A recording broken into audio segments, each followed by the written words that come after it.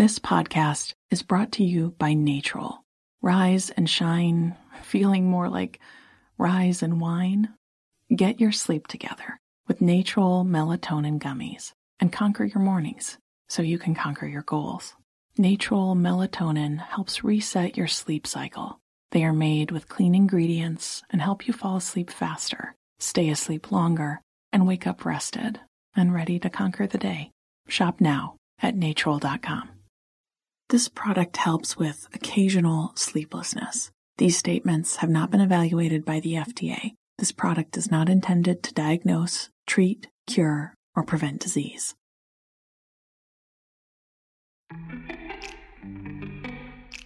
Welcome to Before Breakfast, a production of iHeartRadio. Good morning. This is Laura. Welcome to the Before Breakfast podcast. Today's tip is to just make that phone call.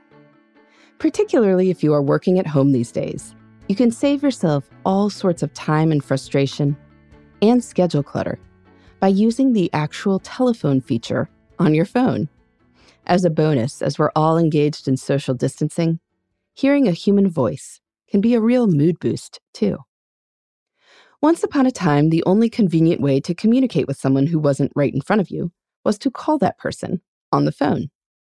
Now, there were downsides to this. A ringing phone interrupts whatever the other person is doing right at the time you've chosen, whether this is convenient for the other person or not.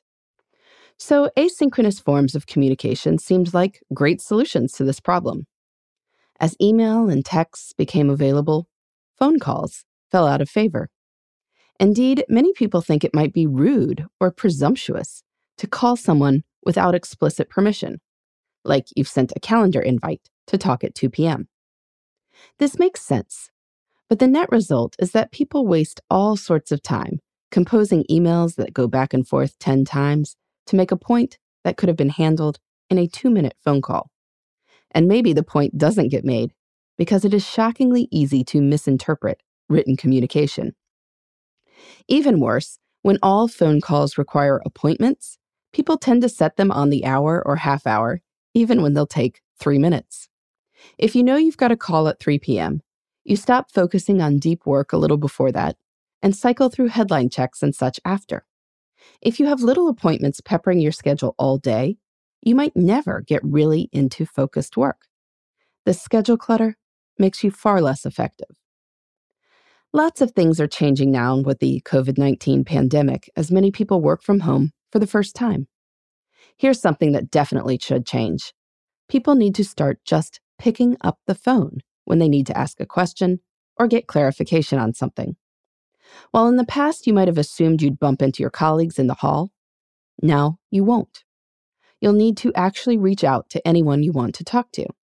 And since you need to call, it's much more efficient if people just pick up the phone and do so. No twiddling your thumbs until the official 3 p.m. start. No winding up with small bits of hard-to-use time between appointments on the hour and half hour. Now, yes, it might feel risky to call, but if it's convenient, the other person will pick up. And if not, you will try again.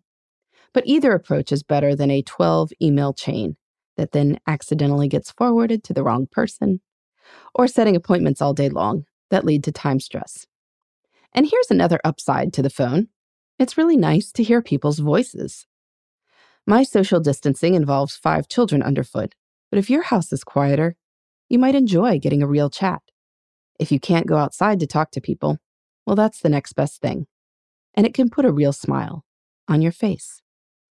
So next time you find yourself sending a long email to ask if you can have a quick chat at 2 p.m., just pick up the phone and call about the matter instead. If you're managing people, let them know that yes, you really do want them to call you.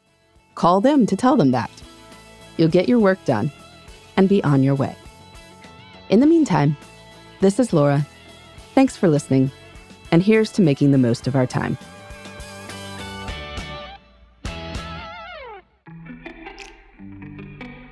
Hey, everybody. I'd love to hear from you. You can send me your tips, your questions, or anything else. Just connect with me on Twitter, Facebook, and Instagram at Before Breakfast Pod. That's BE, the number 4, then breakfast, POD. You can also shoot me an email at beforebreakfastpodcast@iheartmedia.com. That Before Breakfast is spelled out with all the letters.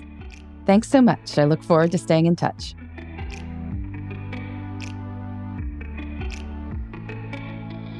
Before Breakfast is a production of iHeartRadio. For more podcasts from iHeartRadio, visit the iHeartRadio app, Apple Podcasts, or wherever you listen to your favorite shows.